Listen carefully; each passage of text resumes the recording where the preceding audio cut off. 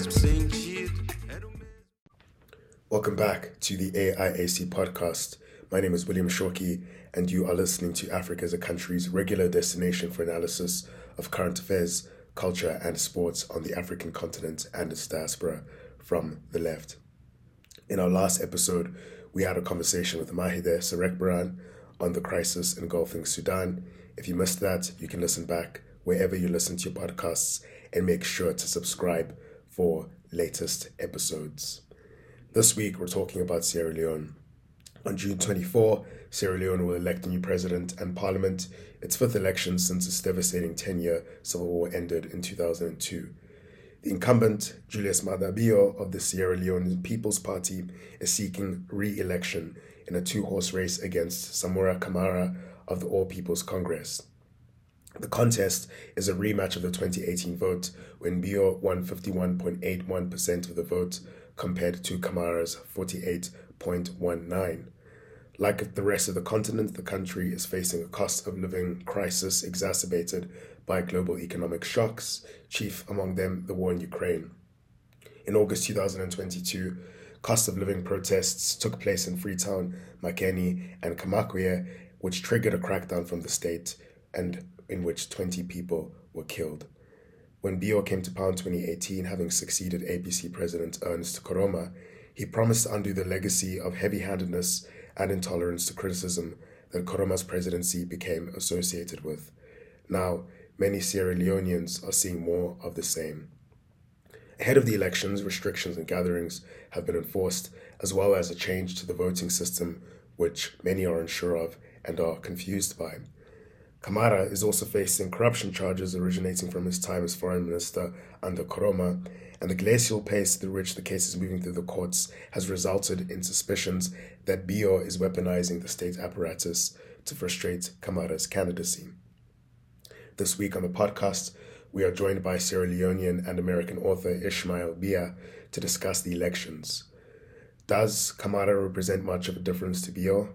How strong are Sierra Leone's ethnic divisions which inform most voting preferences? And what of the youth who led the country's cost of living protests? Ishmael, born in Sierra Leone, is a New York Times bestselling author of A Long Way Gone, Memoirs of a Boy Soldier, and Radiance of Tomorrow, a novel. And his latest novel, Little Family, was released in 2020. Music producer, DJ, writer, cultural activist, and my colleague and AIC Director of Operations, Boy Mataka, also joins us as a special guest.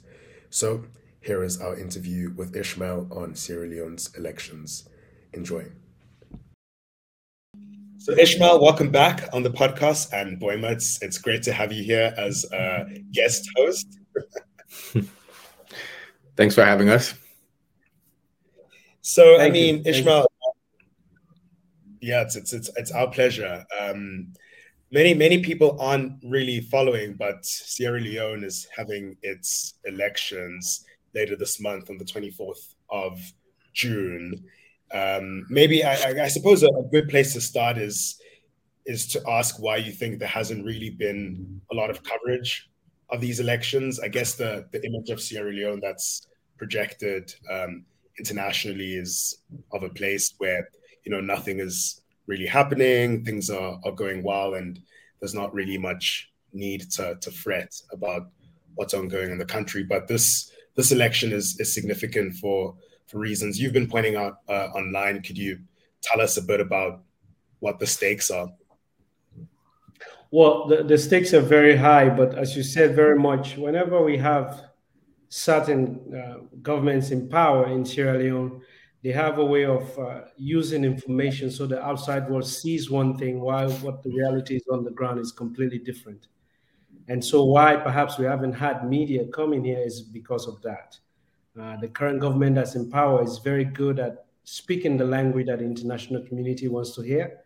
They have the terminology and everything. So it looks as if this is an idyllic place where there is a sort of the power is shared among people. There's freedom of speech that is in an idyllic place where everything is functioning, and therefore they would need to do another term to make sure that they continue on the remarkable strides that they've made in building this country.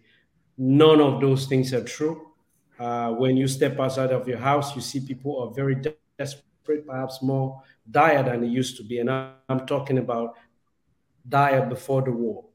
Is what's going on, but that is completely glossed over.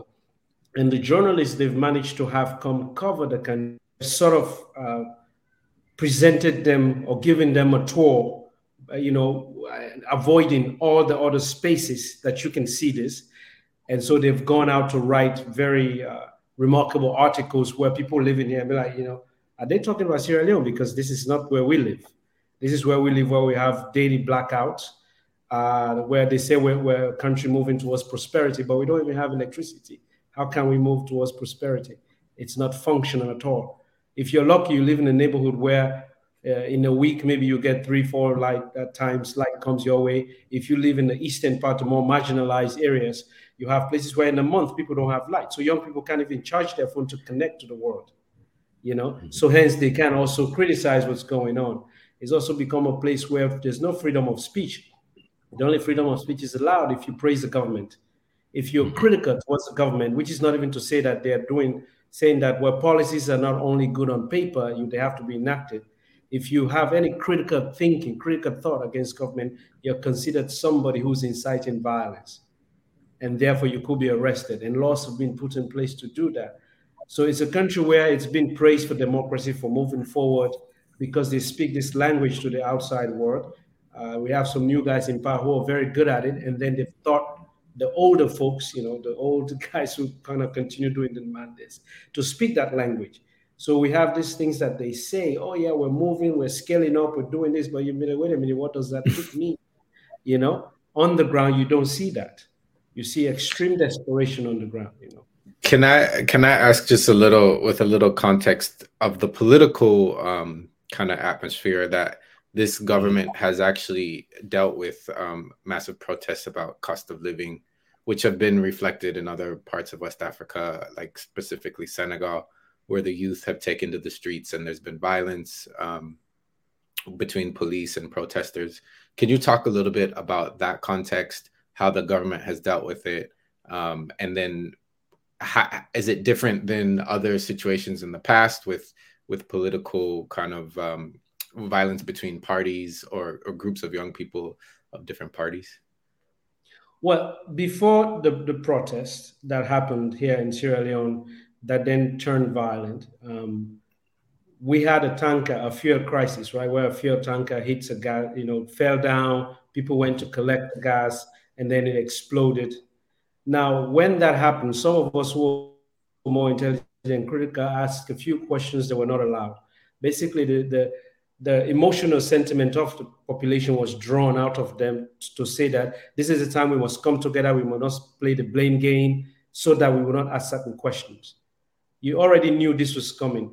Why is there a country where a fuel tanker and the truck that has no brakes can be allowed to be on the streets at a certain time of hour when it's rush hour? When we've had incidences like this before, it means that there's no real functionality going on.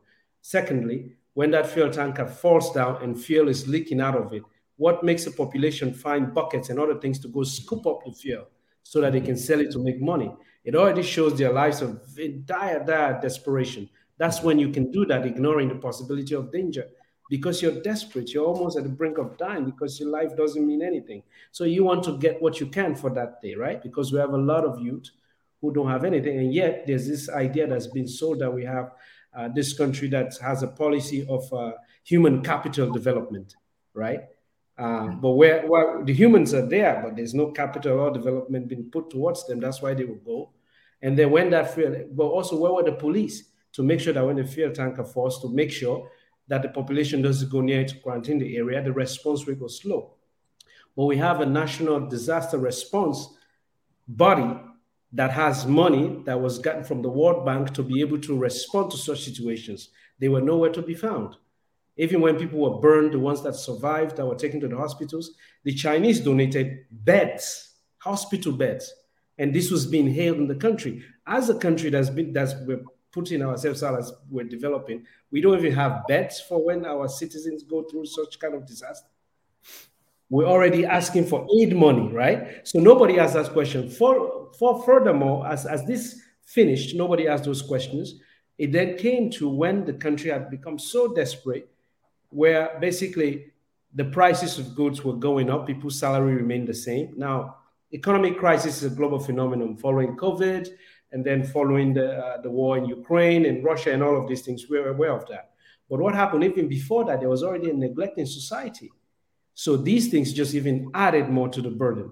So there was nothing being done. But yet we live in a very small country where you see that the majority of the population is not doing well. Their salaries remain the same. The prices of goods are going up. There's no subsidies being done. But the ministers and people in government are doing fantastically well. Mm-hmm. It's a small country. You can see it night and day. So then when people protested, instead of the government saying that, this is true, we could do better, they were met by the police with violence, reacting to them. And then they reacted also to protect themselves. Now, when you look at other countries like Kenya, before Senegal, you had Kenya had also protests. When their people protested, they tried to quell the situation down and deal with it. In Senegal, it's happening now. Now, when the president of this country returned, he labeled the protesters terrorists and insurrectionists. Mm-hmm. So this was a big red flag because people have the right to protest. Now, the way it turned out, nobody wanted it to turn out that way. But so basically they were using this language also to buy into the idea of what the US would aid them into combating a possibility of insurrectionists and terrorists as a threat towards democracy. When the once important, thing of democracy is freedom of speech and also people's right to protest. So when you sit on that, and then when that happened, the president only had a state funeral for the police who were killed during that time, but not the citizens who were killed. So then you begin to answer yourself the question, well, who is the president leading? The police or the rest of the population in the country, which includes the police and the civilians. So this is the difference between what's happening in Senegal, in Kenya, and in other parts of the world. People are protesting because of the rising cost of living. The governments are not meeting them by naming them terrorists and insurrectionists. They're saying that, yes, this is a real problem, it's getting out of hand. We need to find a way to deal with it. They're not casting them out, saying that your opinions, your voices, your concerns don't matter. This is already what's been going on. It just got exacerbated. So that's the difference. Mm-hmm. Yeah. Could you tell us a little bit about the president, Julius Maada Bio? He came to power in 2018, defeated what was then the incumbent All People's Congress, and it wasn't his first stint as the head of state in the 1990s. He was in power for a brief spell of time as part of the military junta government.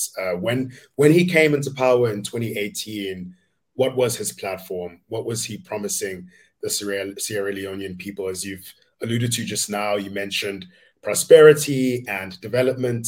And could you contrast that with what his track record has actually been? What has been sort of the economic philosophy through which he's governed?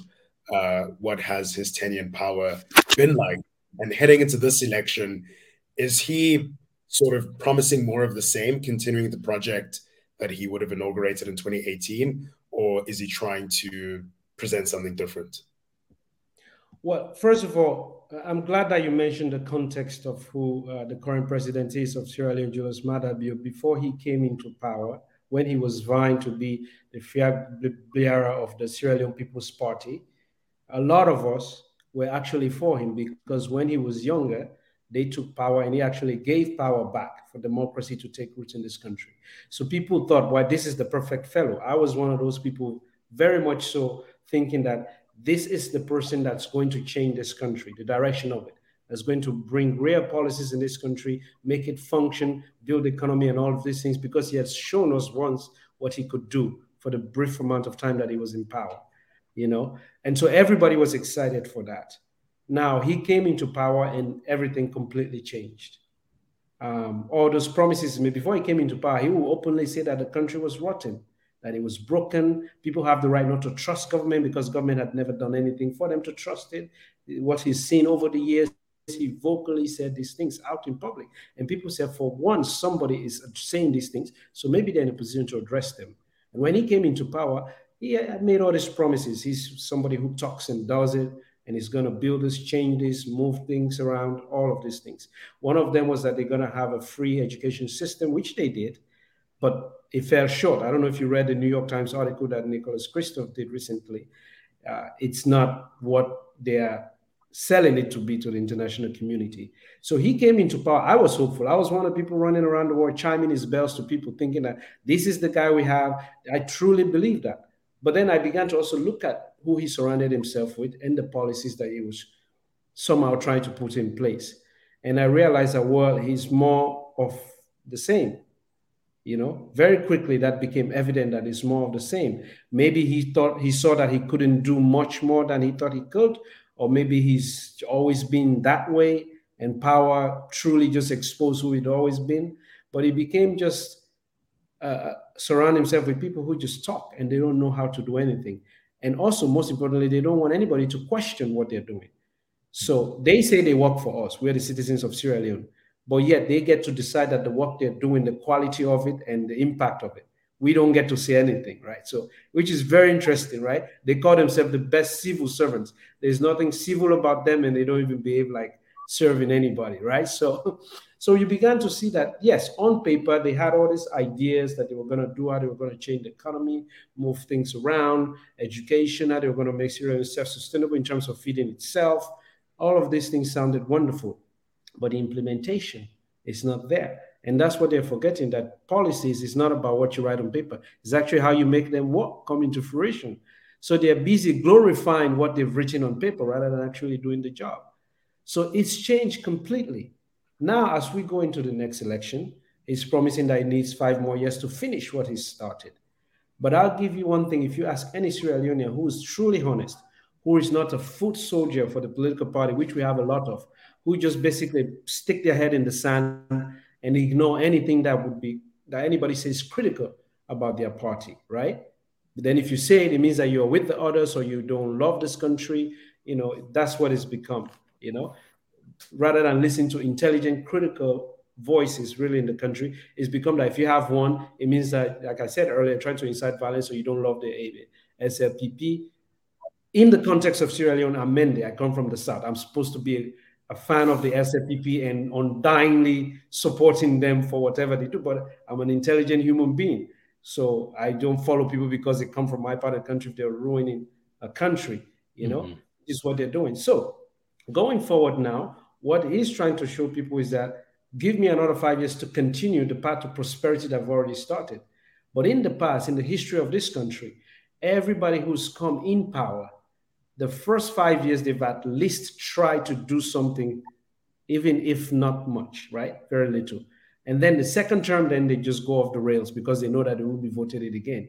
But this particular government, the first 5 years, they've actually done worse than we've regressed as a country. Our system, our power, just to have electricity to do work is completely abysmal. Now, yeah, they've built and renovated an airport. They've done a few things. There's also, they haven't done continuity of government. When you come into power, you're not going to undo what the current party did because they are not you. You will continue. Continuity is what makes government work, not starting things so you can put your name on them only. Can I ask a question just about, you mentioned previous governments in the first 5 years have tried something. So can you speak to a little bit, what is the general philosophy around development in Sierra Leone? So if you say we're doing something, what is that something? What kind of tactics and modes do they use? Is it like through foreign investment? Is it through state-directed investment? Is it partnerships with people like EU, China, these kind of things? What is doing something in Sierra Leone? We're doing something in Sierra Leone is all the above. And actually, majority, we're an aid-dependent country. That's always been the case. We've never really been able to do many things on our own, And the reason why this has been the case is because it feeds directly into corruption. When you receive aid money, you can kind of spend it the way you want and make up receipts and things like that, right? Or take, and then you don't have to be held accountable by your people because it's not necessarily state money. And state money is used sometimes, but not mostly to pay government officials, whatever little of is left. And then they also take from the coffers of. So when he's been in power, he's done things with the EU. He's done things as previous government has done. He's done things with China. obviously. He's done things with various private investors who come to build things like that, you know. And but one of the things he's done with the EU was to finish certain bridges, and these were projects that had already started in the previous government. But obviously, they finish it, and they take the glory, which is okay. That's how governments are. Nobody's saying that. So some roads were finished, some roads were made. But when you look at what they're doing from the local coffers of the government's money, which is to build roads, for example, in the capital city, they are basically rebuilding roads that don't need to be rebuilt so that people can see that they are at work, which again is sort of like, for example, the main roads in Freetown, you see that they are made and they are remaking them now. But what the problem is the roads that go off the main roads into the certain neighborhoods that are not made. So they are not doing much of that, right? So there's agricultural infrastructure that was supposed to be developed. We got things that came from China. We had people traveling to Vietnam to try and learn about how to grow rice. We're a country that knew how to grow rice from before. We didn't need to go to Vietnam to learn. We just need to hire people and create industry around it. So, like I said, they know how to talk, how to say we're collecting information and doing all of these things. But and also, if you look at it, before they try to do the statistics part of the country, try to count people. People refuse to be counted because they said this. We've done this several times, and it doesn't yield to any policy to change our lives. So we're not gonna, you know. So that was a disaster. And so basically, yes, they've tried to do it. Was one of the flagship, the things that they really praise that they've done very well is the education system. They say that they've improved the education system in Sierra Leone by having a free quality education where primary school and secondary school kids don't pay school fees anymore. Yes, it sounds good on paper, but there are still kids being flocked in certain schools, so they pay the school fees because the policy hasn't been put in place. So maybe in the capital city, in the vicinity of the parliament and the government, those schools don't do that. But right outside of that, kids are still paying. And also, when you look at school fees, is not the most expensive part of going to school in a place like Sierra Leone. What is more expensive is the uniform, the shoes, the books, and to get to school and come back and what you eat. So they're actually covering the least expensive part of going to school. But again, the way they present it to the world is that we've done this remarkable thing. Now, when Nicola Christo, the New York Times reporter, was here, he saw that because he went up country and he saw people still being flogged, even though they've said they've banned corporal punishment in school because they're not following up on it. They're just saying it on paper. So he said that. But then his article, the headline of it was misleading. He basically said Sierra Leone is at the forefront of an education revolution, right?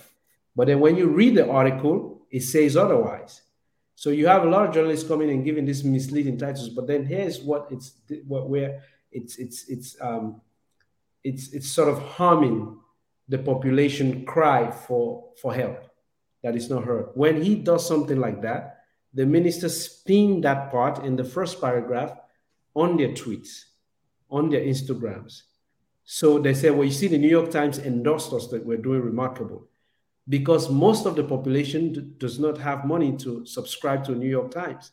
So they can't read the full article. So it's very deliberate that they're doing. But some of us can read it. So then we go and pin all parts of the tweet because freedom of information, people should know what's going on so they can make their own decisions.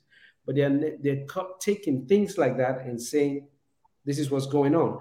They said they're investing in tourism, for example. So they built a new airport and they did these things. But the taxes are so high. You know, when you buy a ticket, you still have to pay $25 to leave and come inside Sierra Leone, even though there's a security tax already added to your ticket. There's a cost. If you break down the cost of your ticket, you see it's already there. But they are taking one that you pay to a website before you can travel. It doesn't matter whether you're Sierra Leonean or not. You have to pay that. So most people are not coming because that's a burden for them. They can go to Senegal where they don't have to do that. The visas are expensive. Then there's a way how you get from the airport into the city that's very expensive, $45, and it keeps going up, right? So even if you're in New York City, the security tax you pay to get into JFK is less. It's more in Sierra Leone where you don't need all the things for security. So even when they say they're improving that sector, they're putting things in place to make money through corruption that's then hindering whatever development they say they're doing. The other part that I want to mention is the fact of we have Time Magazine that also came here and said that, oh, Sierra Leone is open for tourism, for business, and they had a drone shot showing the beautiful sunset, which we have. But our beach is dirty. It's completely dirty. I would like it to be clean, which is why I want to admit that there's a problem so we can fix it. But what this government has been is a masquerade of this idyllic Sierra Leone and these policies and these things that they've done, how they're attracting these tourists to come by having these newspapers write about them the way they want to be written about. Instead of saying that, listen, this place is beautiful, we can make it work, but here are the things we need to do that we haven't done. So there's no responsibility at all from the government. Of recent, a young woman who is a blogger, Zainab Sharif, was arrested and held in prison for having an opinion about the government, and yet they say this is a democracy or a nascent one, at least. We're not even there because they put a cyber law in place since after the protest. They put a cyber crime law in place. Now, a cyber crime law is usually to prevent people from, people stealing your private information online, hacking into things, and all of this stuff. But they've left it open that the ministers of particularly information can decide what the crime is if you do something online. So if you see online, oh, we want to know what happened to the funds that were given to so and so to do so and so, then the minister can determine that that is inciting violence, that's a cybercrime, and they'll just arrest you. And the burden of proof is on you who they arrest, not them who've arrested you for something. So they've arrested a few activists like that, Can you talk about the opposition and what they're talking about? What they talk about the election specifically. So it's the SLPP and the APC, and what is the APC saying they will do differently, or what is the kind of public dialogue around if there is a change, what will happen? Well, the thing is, our population is very desperate, and so they often tend to flock. So basically, the political climate here is this: election is coming very near. Now, all the political parties have free T-shirts. They have dance parties, and they feed people, give them money, food. This is the policy now they're explaining. And they say, well, we have this policy that's amazing. And so the APC is basically saying that we will do different because everybody knows that this guy haven't done good in the last 5 years. So when we come in, we're going to do things different. We are the hope because everybody is desperate. But right now there's party going on. So everybody's forgotten who they're really how they should think about voting, right? So the APC is not saying anything interesting. So the opposition party is weak, to be honest. Mm-hmm. But yet the guys that are contending that already have the power are also not saying anything different. They've not done anything really different, Mm-hmm. So then the question is now like, well, who do you vote for? Who is presenting something that's at least slightly extraordinary, or if not even mediocre? We can go with mediocre, Nobody's really presenting anything. At least in my intelligent, critical opinion, people can say otherwise because they've gotten a new T-shirt. Now, even to the point that yesterday I was talking, and this is a fact, where the SLPP is basically going to markets and saying to people, if you're a registered SLPP party member, which is that you have a registration card, they will give you 1 million leones. So, and people are running home to go get their cards to come and show that they are so they can get 1 million leones. First of all, I think that's illegal a little bit. It sounds like bribery towards an election. But they're doing that openly, and nobody's questioning that. And so basically, as we lead towards election, what's been happening more is more of them chastising the other side that hasn't had power, and them saying that we're going to continue on our gains. But then people will say, well, what gains? Right? So that's been the dialogue, basically. Like, oh, we're going to do things better. Yeah. Could you talk a bit about, basically what you're describing is that there's very little to distinguish the ruling party and the opposition, both ideologically as far as their policy content and so on. But earlier you alluded to where political divides in Sierra Leone are salient, which is on an ethno-regional basis. Can you talk a little bit about that and how pronounced are these divides, or is it something that's fanned and played up by the political elites themselves? Well, these are very pronounced, particularly in the countryside, right? Where if you go to the areas that I'm from in the south, even though people would admit, if I talk to them after a while in the languages we all speak, they will say, yes, they haven't really done well, but what can you do? They are our people. We still have to vote for them. This is the sentiment that I heard. I was just up country and I tried to speak to people, be like, you're voting for people who are going to be in for 5 years. So you're not going to blame anybody if you vote them in and they come and they continue more of the same, you know, where your life is just going to go backwards. You're not going to have access to certain opportunities.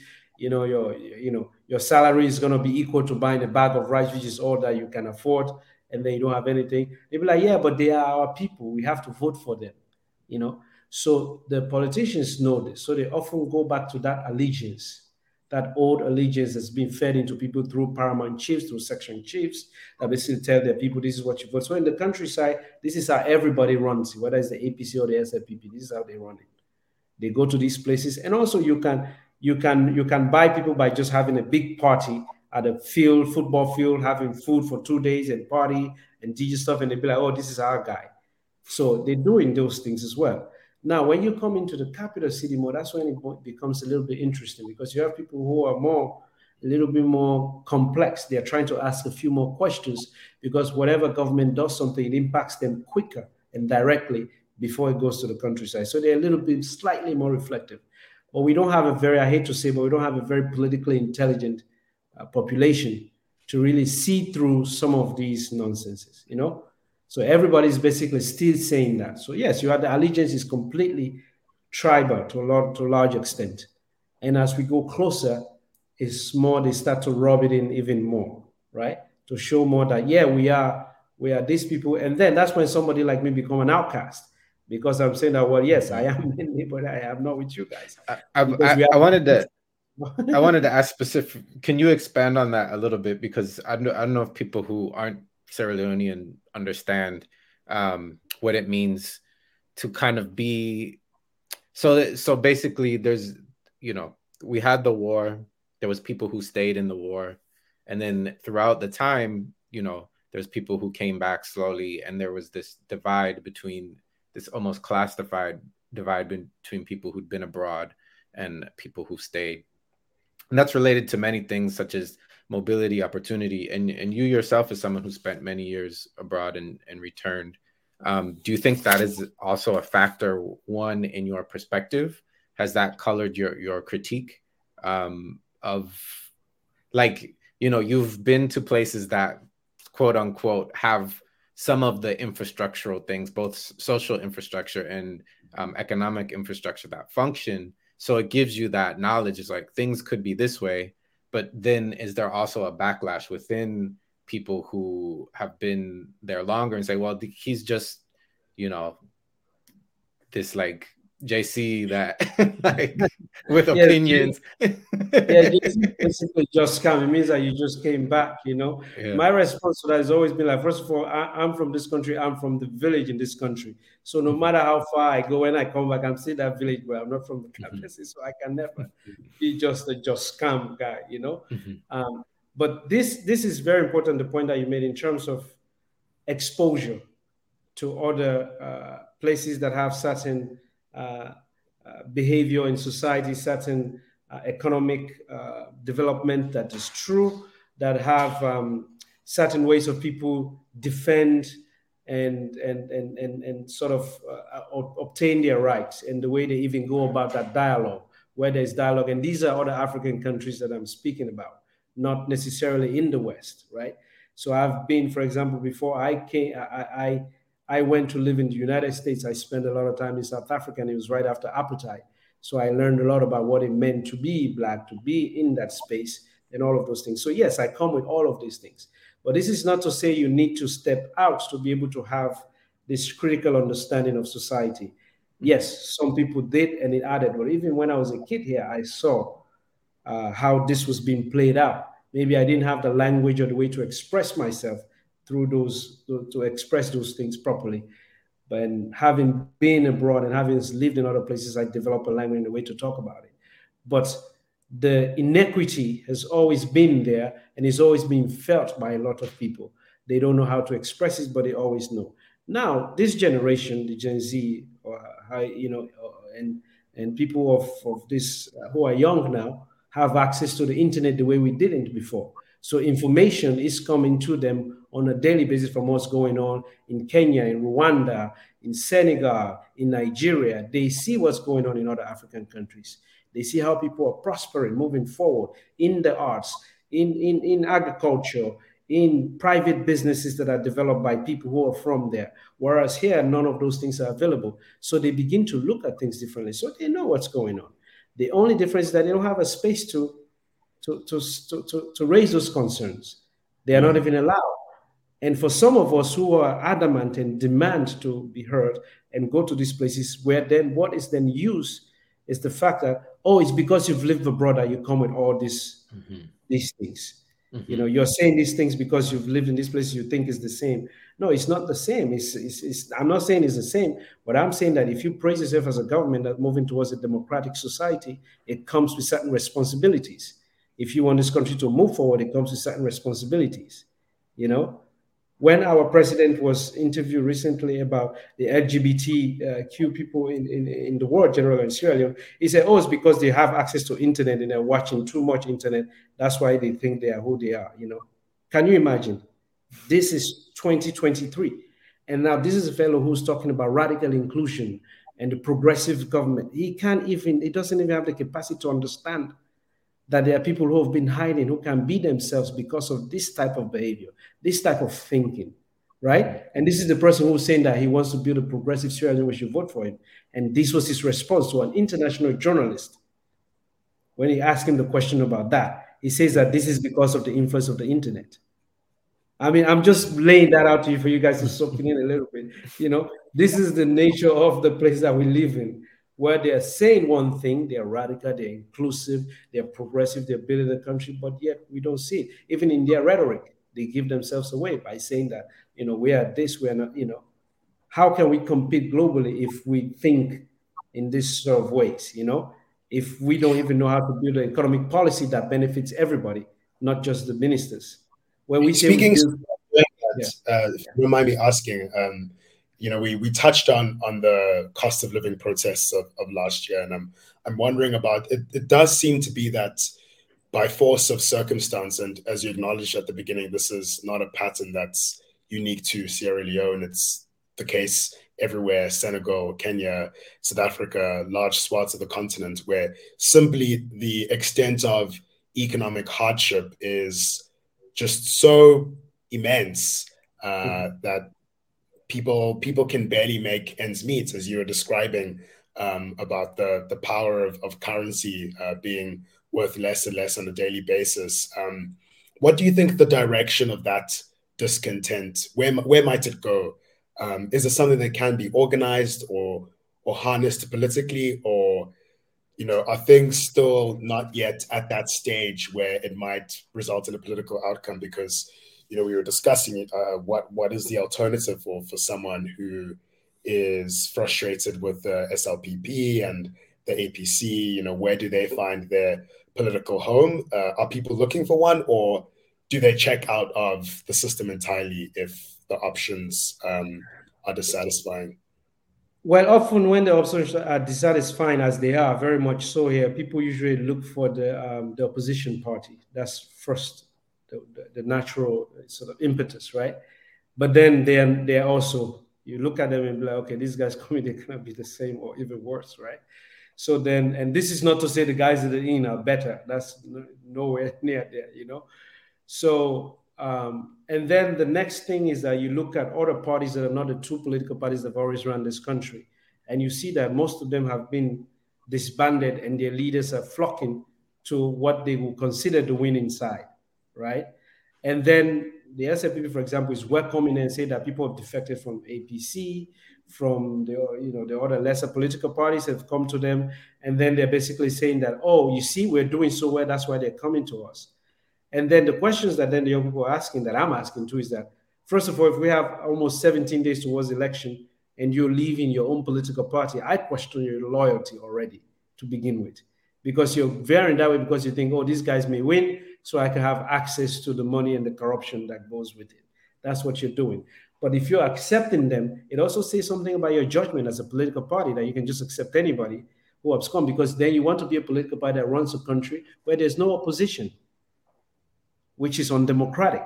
You want to Mm-hmm. have an active opposition. So this is what they don't realize, the message they're sending.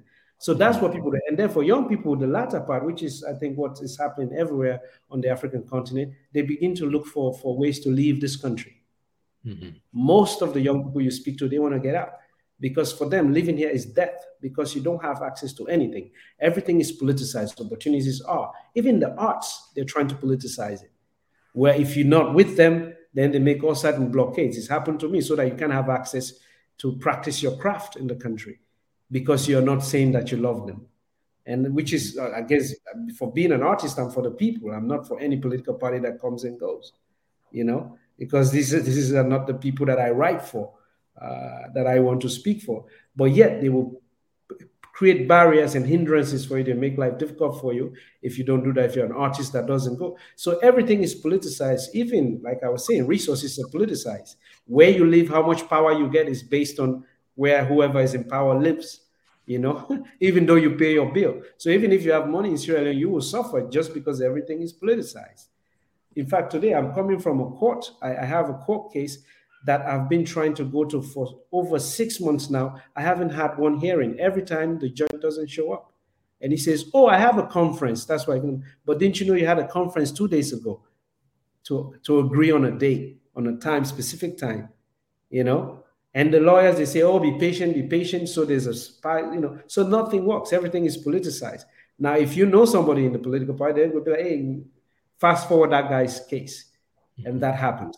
So nothing works. The legal system doesn't work. There's no rule of law, particularly that works. Everything is collapsing, but yet they're pretending that it's working, right? So that's the problem. So most young people just want out. They want to leave because they realize that, listen, we can't form a political party because they're not going to give us the space to do so. They wouldn't even allow us to have an opinion about what we feel and think about what they're doing. So how do we mobilize to form a political party? It's impossible. So most I, of them are leaving.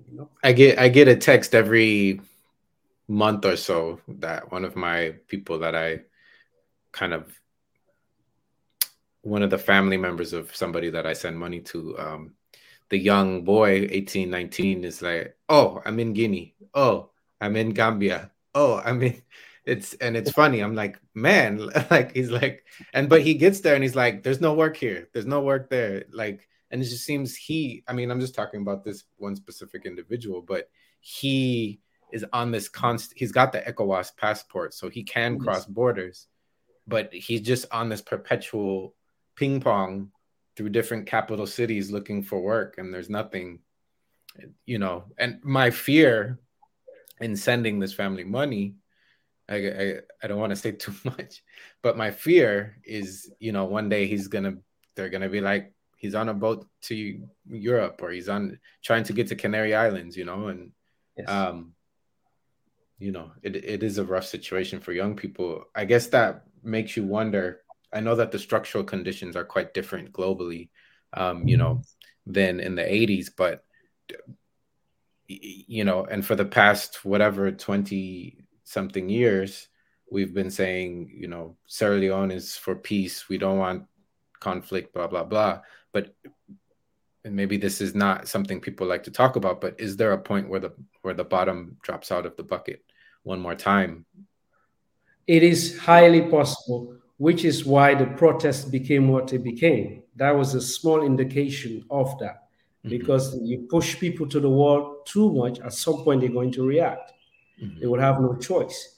And if these countries, these opportunities that this young man you're talking about hopping around looking for can be created for them here, mm-hmm, if we are not politicizing everything and we are not trying to actually make sure resources are not available to any people. Now let's put this in context. Sierra Leone is the bottom 10 poorest countries. I think we're even number 2, right? And the other countries that are in line with us are countries that don't have any functionality whatsoever, like they don't even have governments. And we're still as poor as they are.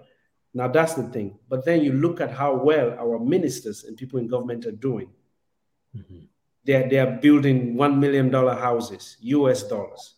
This is supposed to be the poorest country. So the salary of an average minister is nowhere between 2.5 to $3,000 a month. A guy comes in power within 3-4 months, he's buying land that's $400,000, building $1 million, and you're wondering to yourself, "Oh, how is he getting the money?" And because it's a small country which lives with our proximity, you know that, but you can see it. So you can see it. So when we're talking about all this economic crisis that's going on globally, it's affecting the population, but the people that are working for us in this very, very poor country are doing so remarkably well. So then you begin to wonder, well, is it bad for all of us? Or are they just making it sure it's bad for us so that they can continue to thrive, right?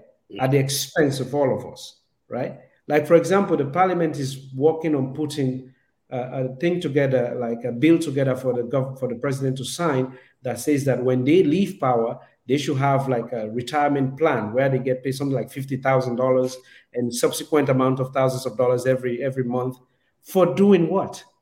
When they were in power, they did not do anything. So they're so good at crafting that law, but when they craft a law that applies to citizens, they don't even read it at times. Shamefully, we had, for example, they were trying to put in laws about what you can bring in the country. And somebody literally wrote in the bill that was passed in parliament, which shows that nobody cares, so nobody's reading, that says you can only bring a certain milliliters of toilet water in the country. Somebody did not translate eau de toilette in French. They really said toilet water. No, but these things are laughable. We laugh, but then it thinks of you. If this passed, all these amazing people who are supposedly in government, who are thinkers, went to these Ivy League schools, so none of them is reading this and catching it until it's publicized for us to read and say, seriously? So this is the amount of nonsense. So this is the same masquerade. This is the same way they speak. So now, most young people, when these things are not happening, they're going to go. But at some point, this thing may self-destruct, and you cannot blame people because they would not know how to do anything. They would not. The only reason that will be left is that they'll be forced, just as anybody anywhere, to react differently. I don't want that because I went through the war. I know, which is why I'm very much outspoken about what they're doing, making sure people see what they're doing so that we understand that they work for us. It's not the other way around, which they have forgotten. Now, last point I'll make on this particular one, what they're doing with this again, this fear that the world has of Sierra Leone going back into war because we're a post-war country, everything we do must be peaceful. They're basically taking away our rights so that there's no possibility that we would do that. But that also doesn't work. For example, election is coming soon enough, but since it started, all the international communities, embassies here have been pushing this agenda of how they want a peaceful election. Yes, we want a peaceful election, but it cannot be at the expense of us not having a freedom of speech. That is already violent. So there's a complicity. There's a complicity exactly. from, yeah. Yeah, it's saying that for the democracy. Yes, yeah, there's a democracy, but we don't want you to say anything. God forbid people gain a consciousness and they act differently. So don't say anything because we want a peaceful election. It's almost oxymoron, right? It's like, really, so we can't say anything. We just should like quietly just wait, not say anything. And then you're saying that we're moving towards a democratic, a progressive state where we should be having debate. The two presidential candidates should have a debate right now so we know what truly their policies are. They're not doing that. They're busy dancing and giving people free t-shirts. And yeah, we should vote on that, you know. Yeah, I saw that the political parties regulations committee banned street rallies, and the reason they gave is that they tend to degenerate into violence, which it's a glaring restriction on freedom of movement. And it just seems like there's, as you say, there's all of these restrictions on democratic rights and freedoms in the name of peace, order, security. And I guess what I want to know is, how come under Bior, it's just been so quick, the extent to which these rights and freedoms are being rolled back, and related to that is how much should we fret and worry about the voting system changing, and like what does that actually mean concretely? Because I know it was originally a constituency-based first past the post system, and now it's a district block proportional representation system.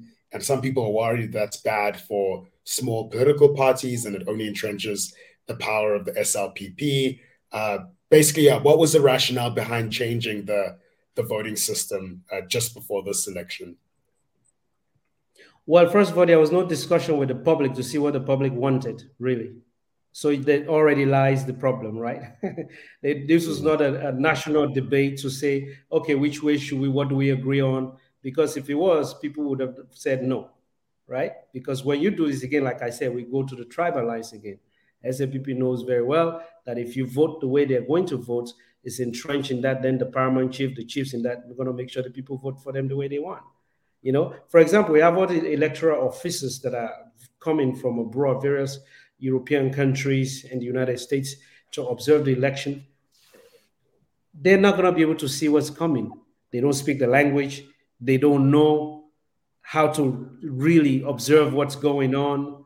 Also, election has been pushed all the way to June 24th, which is when the rains are going to be a little heavy. So some places you're not even going to be able to get to. All the tactics have been laid out in front of them, but they don't even know how to see it.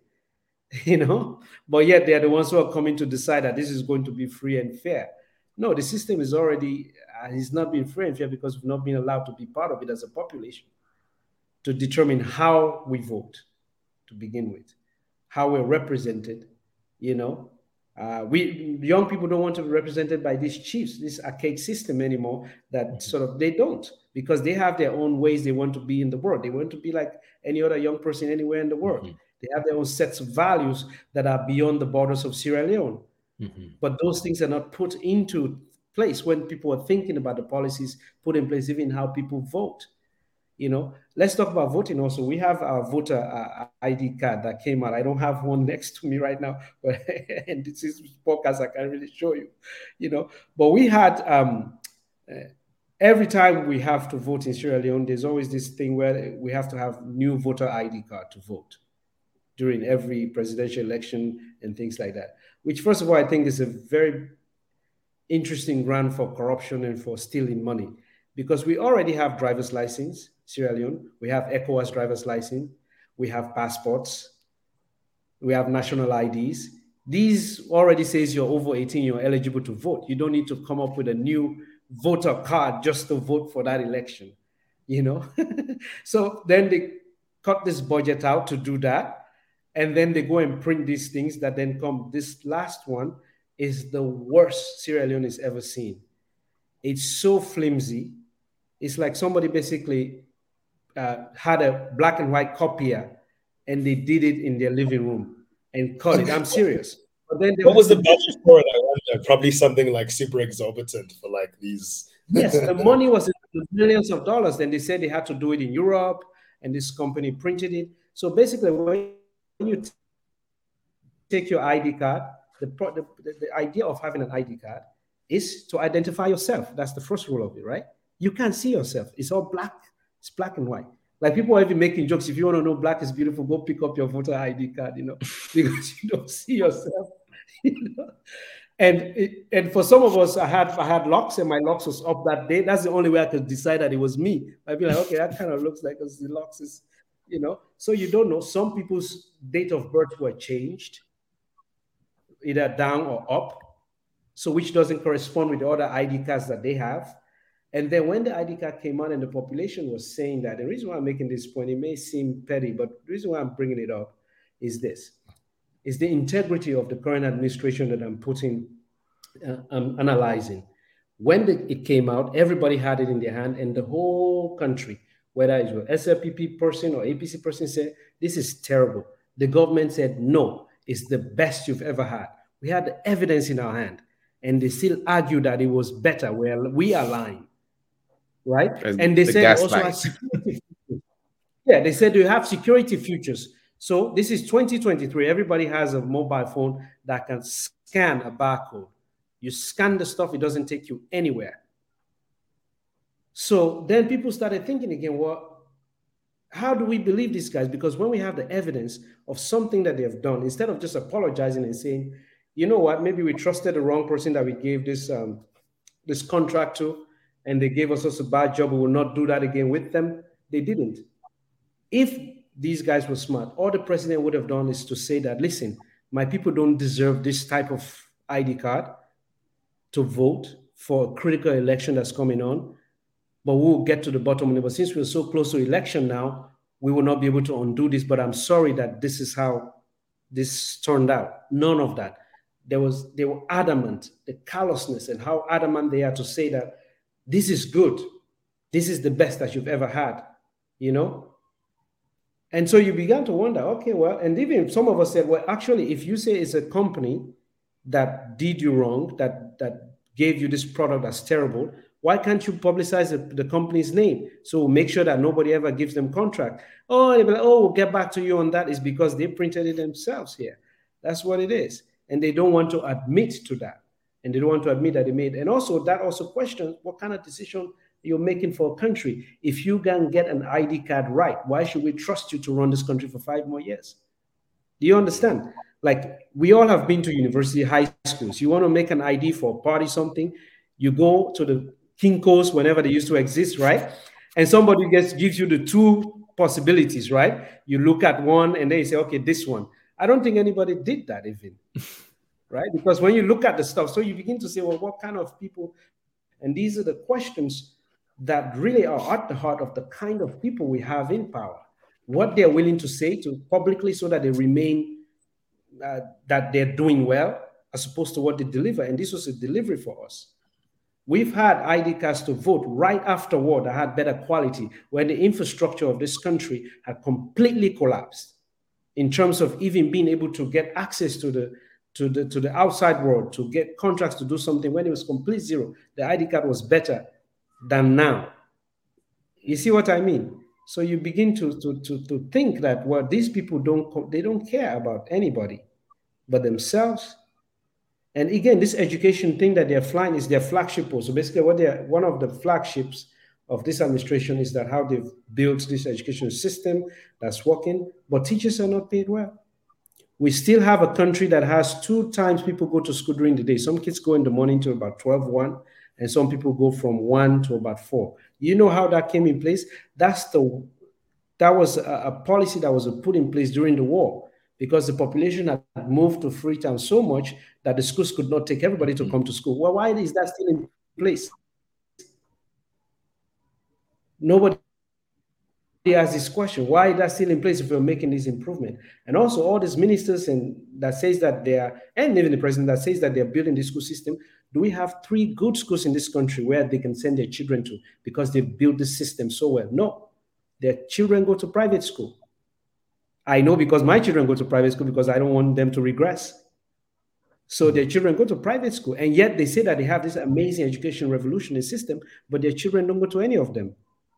How do you explain that to me? You know, at least by now, I'm not saying that they would have done every school in the country. They should at least be able to show us 5, 6 schools that are exemplary, right? That we can send our kids to, that are public schools. There's none. So maybe I don't know. You know, so at every level, they. So I just wanted to ask Ishmael, and I don't know if Boima has maybe a closing question, but I mean, the picture you've painted is very dire and bleak. But I wonder, I mean, are there any places to look at for hope, and not hope just as a kind of, you know, source of comfort, but like, you know, what build on. Yeah, to build on, exactly, to build on, and primarily to build on politically towards imagining a reorganization of society in Sierra Leone, where, you know, the well-being of the people is put before the enrichment of the powerful and politicians. Are we? I mean, because we as we've been describing, it's almost like we're approaching a cliff where, you know, Yes. things, the bottom might drop out of the bucket. But, you know, might that be what Sierra Leone needs? Not to say, you know, all out war and conflict, but at least in the sense that, you know, the people are fed up, and might start to express that without fear, and with determination.